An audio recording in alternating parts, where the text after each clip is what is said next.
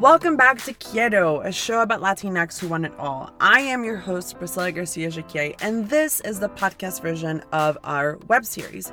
For the full experience of Quiero, please head on over to youtube.com/Quiero the show. Thank you so much for stopping by. Your support means everything to us. So before we go on, make sure that you rate us on iTunes and leave a comment.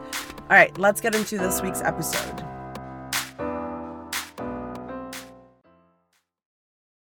I remember when people from Mexico did not understand the transition, the answer was very simple. I said, I wish to wake up and sing and dance and read. Can I do that? Welcome to Quiero, a show about Latinx who want it all. I'm your host, Priscilla Garcia-Jaquier. Our guest today is Emma Ramos. Emma is a stage and film actress and comedian. She co-produces and stars in her own web series, Butts, which was nominated for 2 Imagen Awards and currently boasts over 800,000 organic views online. Okay, so tell me about I'm like big writer nerd over here. Oh, yeah. What is the inciting incident of getting you to New York? Honestly, man, it's just so random. I've always wished I had that story. Sometimes I envy actors or artists that could say, when I was 5 years old, I wanted to move to New York, right. you know? And I saw that this is Hello, Dolly. The manifestation of your dream before your eyes. Yeah, and I envy those stories because those are super marketable. I don't have that story. Within my brand. Yeah. The kind of world I lived in, and this is partly because of my conservative and very loving parents, was always protected. I mean, now I laugh, but like they would control everything, right? Mm-hmm. So I couldn't see MTV. I would wear bows since I was too old to fucking dress like a girl, like a baby. But they were young parents, and the dream was to have a family. Child? No, I'm the oldest of 3. Oh, okay. But so everything was like, okay, this is what we can provide, and our focus is education. And my mom says that I was a really sad baby. I mean, people would say like that. What's she's so sad. She has beautiful cheeks, but she's so sad. And I think, but because I look back to pictures, but everything that it's on a frame, my eye tends to go to the outside first instead of what the camera wants me to see. So even if the shot was me in the middle and it was about me, I would look at the surroundings. I always do that with films or TV. And in every single picture from this era that I was a sad person, the environment was fucking tense. Mm. And I had that thing of like sensing the environment and just not having filters and just saying through my eyes or through my whatever temper, like, you should talk, but I didn't have the words to say that. Or like, someone is not liking each other, so sad. And then there was a moment where my dad, who is the clown of the house, kind of like insisted on making me laugh until he made me laugh. I mean, to get to New York and to be an actor, I don't know, it's just a ramble. It's just like a lot of... When the first play I did, I think I was in school, and that was, protected, controlled, right, under a system. Yes. It was No, No, Nanette in Spanish, a musical. I can sing at the end for your credits. Yes.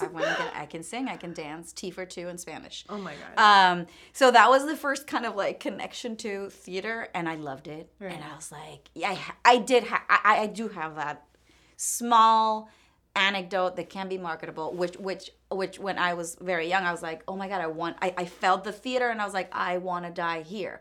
I know I want to die. But was there, here. If you say that your father was a sort of clown, was there a sort of performance? His comedy is it's a very dry behavior, kind of, like, it's always based on the subtext, or he would say things that were happening with, like the subtext of what was happening, and that would be funny. Oh, right. Giving the surrounding. Yeah.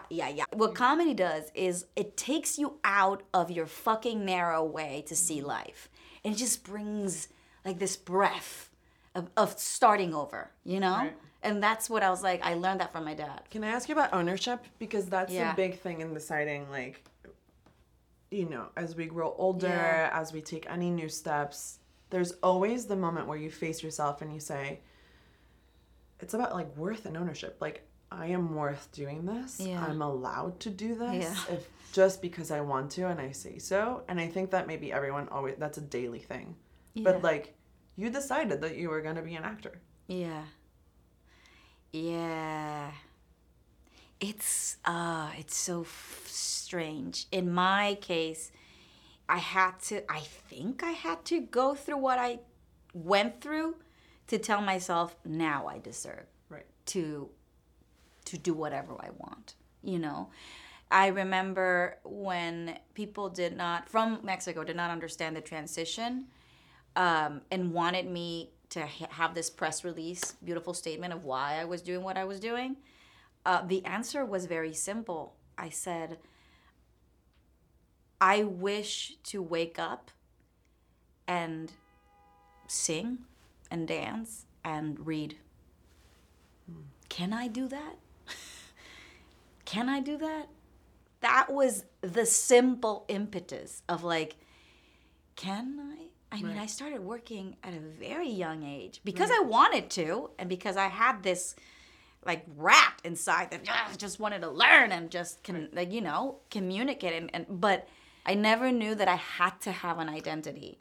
I never knew that that you are defined because of how you sound, your height. Those were, and I'm not sure, I'm trying to tackle that as an adult, if that has to do with the entertainment business, which might be, or just the countries, or just, I feel very much in the same boat with you on that, because Latino is an American concept. Yeah, exactly. Right? Exactly. It's like created by white people's misunderstanding of who we actually are as a people, right? Mm-hmm. And so it's saying that when La Mexicana lands in Miami and La Colombiana lands in Miami, we're all of a sudden the same. Yeah. But we all like grow up in our nations, and like the patriotism, the kind of pride that we have in being.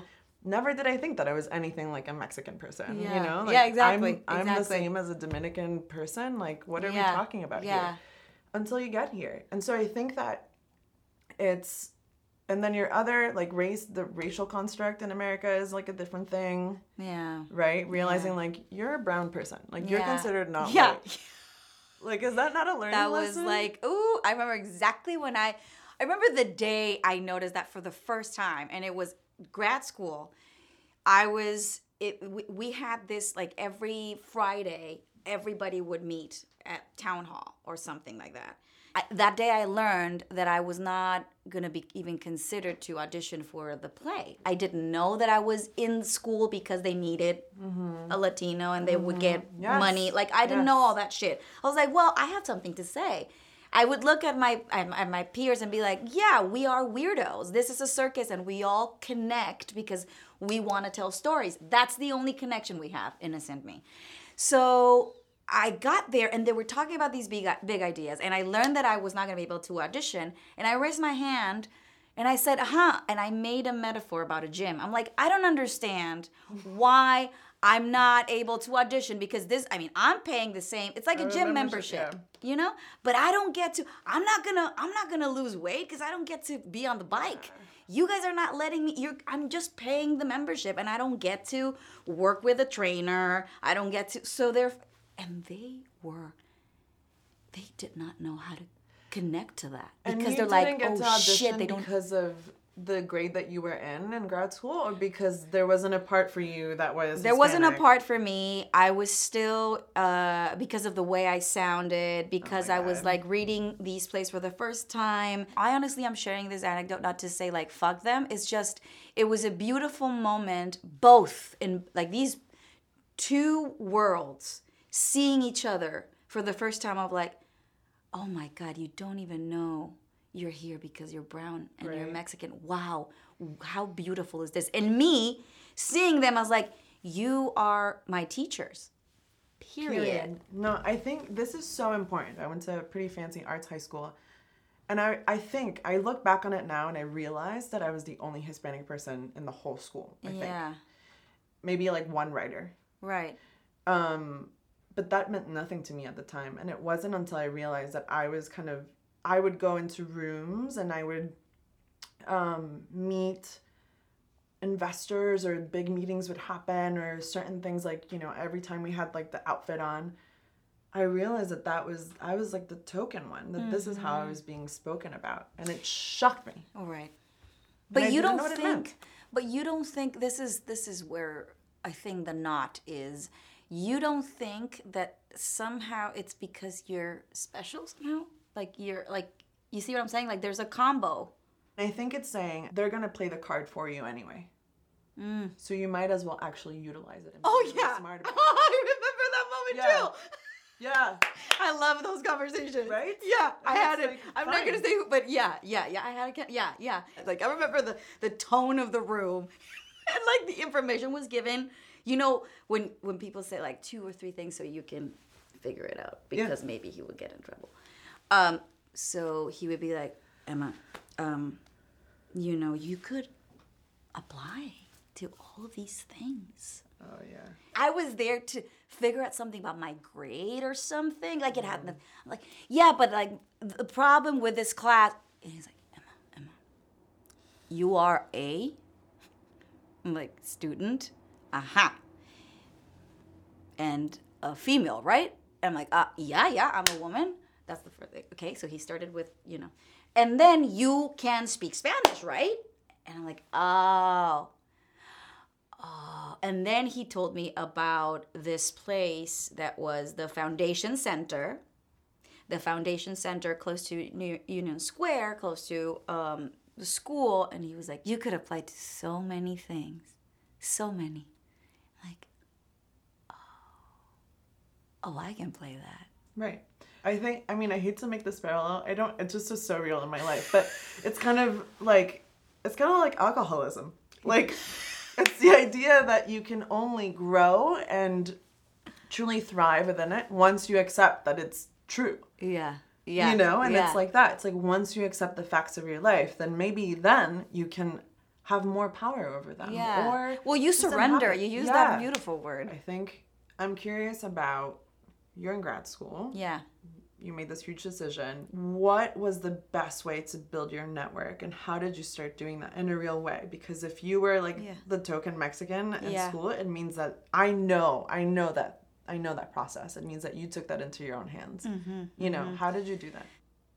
I had to let go of the business way of doing it. Weren't you were the head of PR of the Mexican FCC? Like, weren't you? At 12? Yeah. The first semester in grad school, I still had 3 phones because I was still working for the government. So it was because I was like this, you know, I was like, I'm here on probation. So I don't know if I'm gonna, this is insane that I'm leaving my very comfortable life that everybody wants. Right. And at this young age, I've been this is crazy, right? This is crazy. So I would be. I'm a prodigy. Like, what am I doing? Are you kidding me? Like, my parents were like, in Spanish, it's like, mientras me caso. You know, like she's gonna. No, they would say like, se va para que se entretenga. They thought that I was coming to New York for like 6 months to get it out of your system. Just to like a spa, like a retreat, just get it out of your system, get it at a retreat. And honestly, it's very scary. Yeah, I mean, did that ever cross your mind of like I could go back? I guess definitely. Like that's why I didn't say goodbye to anything. I mean, I worked so hard that I was able to negotiate, kind of like. Okay, I'm going to do this, but if you guys need me for so-and-so, and if I had to sign whatever contracts, they would send them to me. So it was insane because my colleagues, I remember I have a friend, Ben Ties, who's a very amazing actor, who would say, "Are you in the mafia?" Oh my God. Because, from these, everybody, being an actor, be like, we're, playing with balls today. And I'll be like, hold on, I need to sign this paper. Hold on. And the teachers would be like, you need to let go. And another teacher, Robert Walden, also told me, you need to make a decision. Because this career needs a lot of that, but for your career. And if you have two worlds right now, you're never going to be as good as you can be. Yeah, but you have to learn how to do that. Oh, yeah. That's not just you wake up tomorrow and you're like, you're so right. I'm just going to... Oh, and it's hard. And it's hard because people are telling you, yeah, you need to do that. And you're like, okay, are you going to make sure that my life goes the way it should be? And they're like, no, girl, this is the circus. You don't know. You're like, so you're telling me to let go of this life to maybe suck and never have I can't believe that it's such a gamble. That's why I'm so curious about the actual steps. Yeah, I'll tell you what was easy to translate from the business world to the artistic world to build a network. The stamina, the discipline, and give it working extra. And what I started doing once that conversation with my teacher that was, you need that focus here, then doing that cut of, okay, you guys are going to stay there and I'm going to focus now on this. I'm going to give this a chance. Mm-hmm. Once I made that decision, it was a matter of simple steps. I remember the first time I said to myself, okay, so the first time I need to do is to, instead of going back every summer, I need to stay and I need to work and put into practice what I'm learning inside this school. Because right now, if I have any sort of talent, it's seen by these 6 people who have this world, this world that they can connect me to or they can introduce me to. But I have to earn it myself. One of these plays I did when I was like, I'm not going to go back to Mexico, I'm just going to stay. I saw this poster outside my classroom that said, Ontological Theater. Richard Foreman, da-da-da-da. I was like, Richard Foreman, I love that guy. So I send them an email. I was like, I'm in grad school, but I want to audition. So I go to New York Theater Workshop. I'm not sure why I think they had a residency there. I audition for that show, and I meet an actor whose name is Juan Villa, who is a Chicago actor. I think it's the first Latin actor that I meet in New York. Because in school, there wasn't a male Latino actor. There was that blows my mind. Yeah. It blows my mind. Yeah. It really does. Just again and again and again. again. Yeah. In my year, at least. Now they have, but in my year, there wasn't. So I was like, Juan Villa, he didn't speak Spanish, but he knew my references, and we connected, and he was the one that said, I'm going to connect you to so many people. You need to meet so-and-so and so-and-so. And I was like, okay. Cut A, second year of grad school, Jose Rivera is coming to school to produce references, and Raul Castillo is in the show. He's someone that is not lying when he says, I want to support your work. Yes. Because in Mexico, I love my Mexicans, but we are people that we say things and then it doesn't happen. No, I think that this might be a Hispanic thing. I don't know why. This is complicated to talk about. I do go home and my parents are always kind of talking about the different kind of work ethic that is, and it's not about better or worse, and it is just different. Also, understanding how to make anything happen in Mexico is beautiful. I remember a French friend of mine that started directing for a Mexican orchestra, and he would be like, how can I make these people do anything? No, how can I? And I'm like, you know how? Send a WhatsApp email. That's what you need to do. Send a contract, send a PDF through WhatsApp. Do you want people to sign you? Fixed. Fixed. So you met Raul Castillo. Oh, yeah. And Raul, yes. And Raul and Sara Gonzalo was another actress in school that from Spain.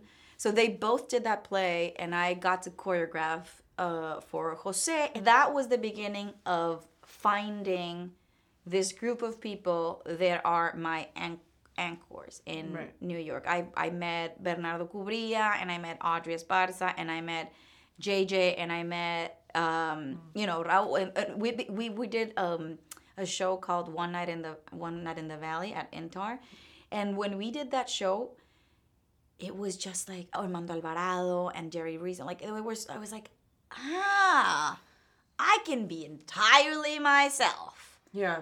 Like they get me. Yeah. And and they would laugh at my stupidity, and I didn't have to translate. It was effortless. A special thing. I didn't realize. I think now I only ever think about representation and the importance of it in our lives. But yeah, I felt very represented growing up. But you know what? I realized I saw on your feet the Gloria Estefan musical. And I did not expect that this would happen to me. But I sobbed like a child throughout the entire thing, because it was the first I realized, like, it was like Sergio Trujillo dance break, salsa, merengue, cumbia, and I realized, I was like, I've never heard this music on this theater stage. And I have been chasing theater my whole life. And that kind of representation was truly special. There's nothing like it. Yeah. But you made Butts. Yeah, I did. Yeah, talk to me about Butts. I love Butts. I think Butts is so funny. Thank you. Yeah, so that's what happened. That's how Butts came about. So that's where in that circle you met Irene. Through that circle I met Irene, and we were, and then, when I met Irene, 2 years prior, several people have told me, you have to meet Irene, and vice versa. So when we met, Irene tells a story. I mean, I always jump in. I correct her because I didn't do that. But so if I tell the story how she tells it, so she says that I interview her. But this is the thing I do. I mean, it's just like, I don't call it interview. I call it connecting. Yeah. But she calls it an interview. Yeah. So I would be like, you are the person that I needed to meet 2 years ago. Sit down. Okay. Why? Who are you? Where have you been? What do you think about the world? Why are we here? So we had that long conversation. Who taught you that? Who are your siblings? Why do you look this way? Why? Yeah. Everything. And it was kind of immediate, because it was a weird courtship, the most beautiful courtship, because I connected with her. We both connected so much that I would follow up immediately. The next day, when are we gonna see each other next? So let's go and have drinks. Okay, so we would go. Okay, so what else? And the conversations would be like bang, bang, bang, bang, bang, bang, bang. So all of a sudden, Irene is like, we need to do something together. Amazing. And I'm like, yeah, what? We were both separately trying to do our own projects.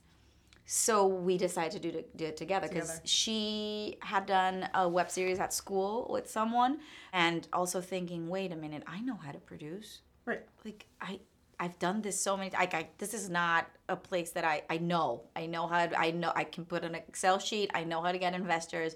I know how to do the job that no one wants to do. So I'm not afraid of that. Just tell me how to do it in New York. So I started connecting with people that already had web series, and it was just around the time that everybody was doing, I think even more than now. We've never written anything. We didn't know about a final draft.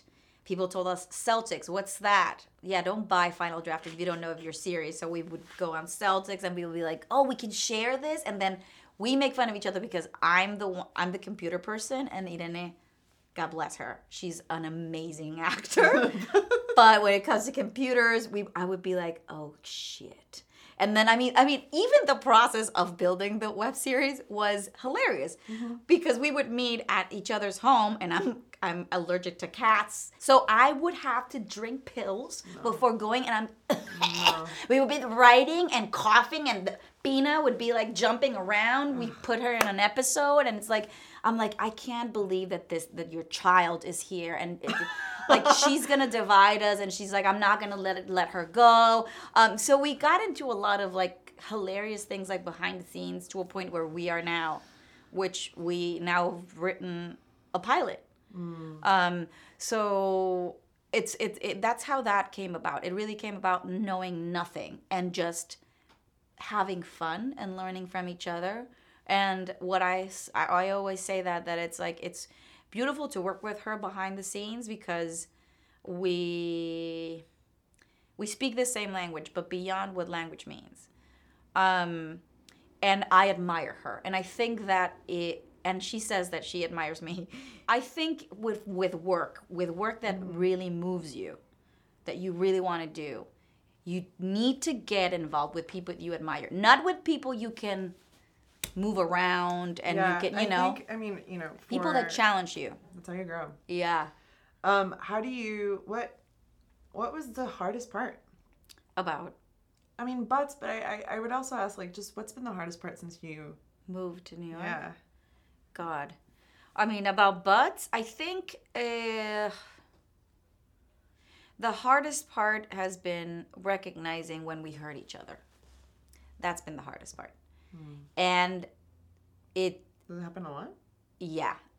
We have hurt each other, and the best part of that being the hardest part is that is the best way to start anything. If this profession has taught me anything, is to stay in the uncomfort areas, stay with pain. I was taught to not look at the ugly. That was my upbringing. And this profession has taught me to stay and to look at things and to just fucking breathe and stay and just wait until something comes out of that. But not, so we both had to do that as team members, as work wives, as people. We had to stay. And because we stayed, we found this new strength in our work. And we push each other, not only when we work together, but also when we go out to do other projects. So that has been the hardest part about butts. Hurting each other. And the other in life, in like being in New York, I mean, if I want to be light about it, I would say the winter. But if I want to go there, I would say communication, actually. How so? I remember saying this to Raul once, I think. I would say with a lot of anger. I would say to him, if they only knew what I could articulate in Spanish. Like, if they only knew that I'm such a fast thinker and I'm way ahead of everybody else. I would say this with anger and ego. And now I see it as, well, I need to fucking love this thing. Because the hardest thing has been that I am not a first-generation immigrant. I'm just an immigrant. Yes. Right. Which is a different conversation than we'll have with the rest of the community. I was so excited to talk about that with you because I realized that's the hardest part. Yeah. Within my immediate surroundings, I'm the immigrant, right? It's not some cute thing that happened 3 generations ago. No. My children will be the first generation. Yeah. Yeah. Yeah, that's the hardest part. I mean, I've built it now in like the comedy writing I do, which is like, I'm just an immigrant. I mean, I'm not a first generation. I'm just an immigrant, and because I don't want to have kids, like the story starts and ends here. So it's like it's a new realization and another surrender, another moment of surrender, and it's like finding strength in that. What is the next? What are you looking forward to in life? Like, what, yes, but also in the few coming months, like, what's happening? I'm turning 10 in my New York, in my New York life. So I'm 10 years old. Thank you. That's also 10 in the U.S. Yeah. So this new persona I have, which is called being American, is now interested in TV. Oh, great. Like, fully. Great. So that's why that's what I'm looking at right now. And in life, I think that just being okay is enough.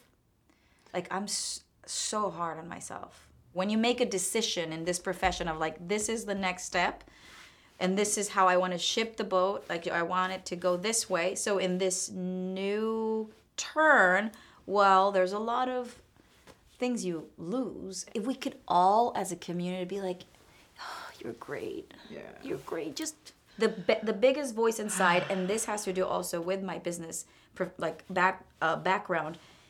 Testing for a show That doesn't go in the Excel sheet. It doesn't go on the plus sign.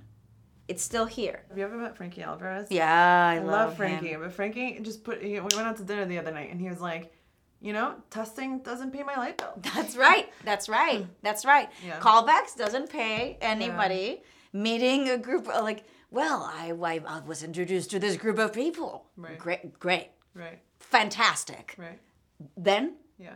So that's the voice that I need to just have that voice that says, but it's okay. Mm-hmm. It's okay. It's okay. And that will keep you going longer, faster. Right. It's when we say, because that's what's sustainable, because quick fire is not sustainable after a while in life. Yeah. Right? Yeah. No, don't leave. I know. No. I know. Are we all done? I know. Ah. But I love that you're here. No, but can I say something? Okay. Yes. This is this show, I think, is a way to serve that void.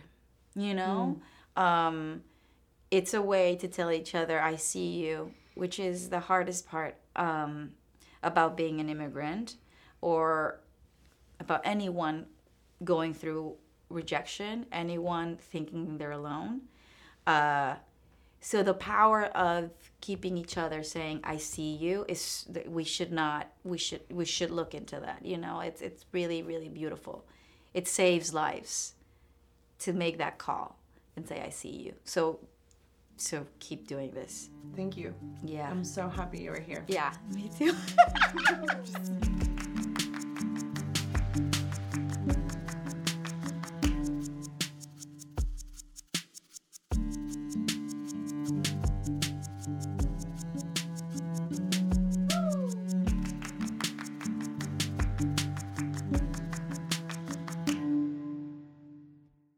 All right, that was this week's episode. Thank you so much for listening. If you haven't done so already, make sure you subscribe to this podcast, rate, and leave us a comment. Again, for the full experience of Quiero, make sure you head on over to youtube.com/Quiero the show. Subscribe to our channel. We thank you so much for your support and see you next week.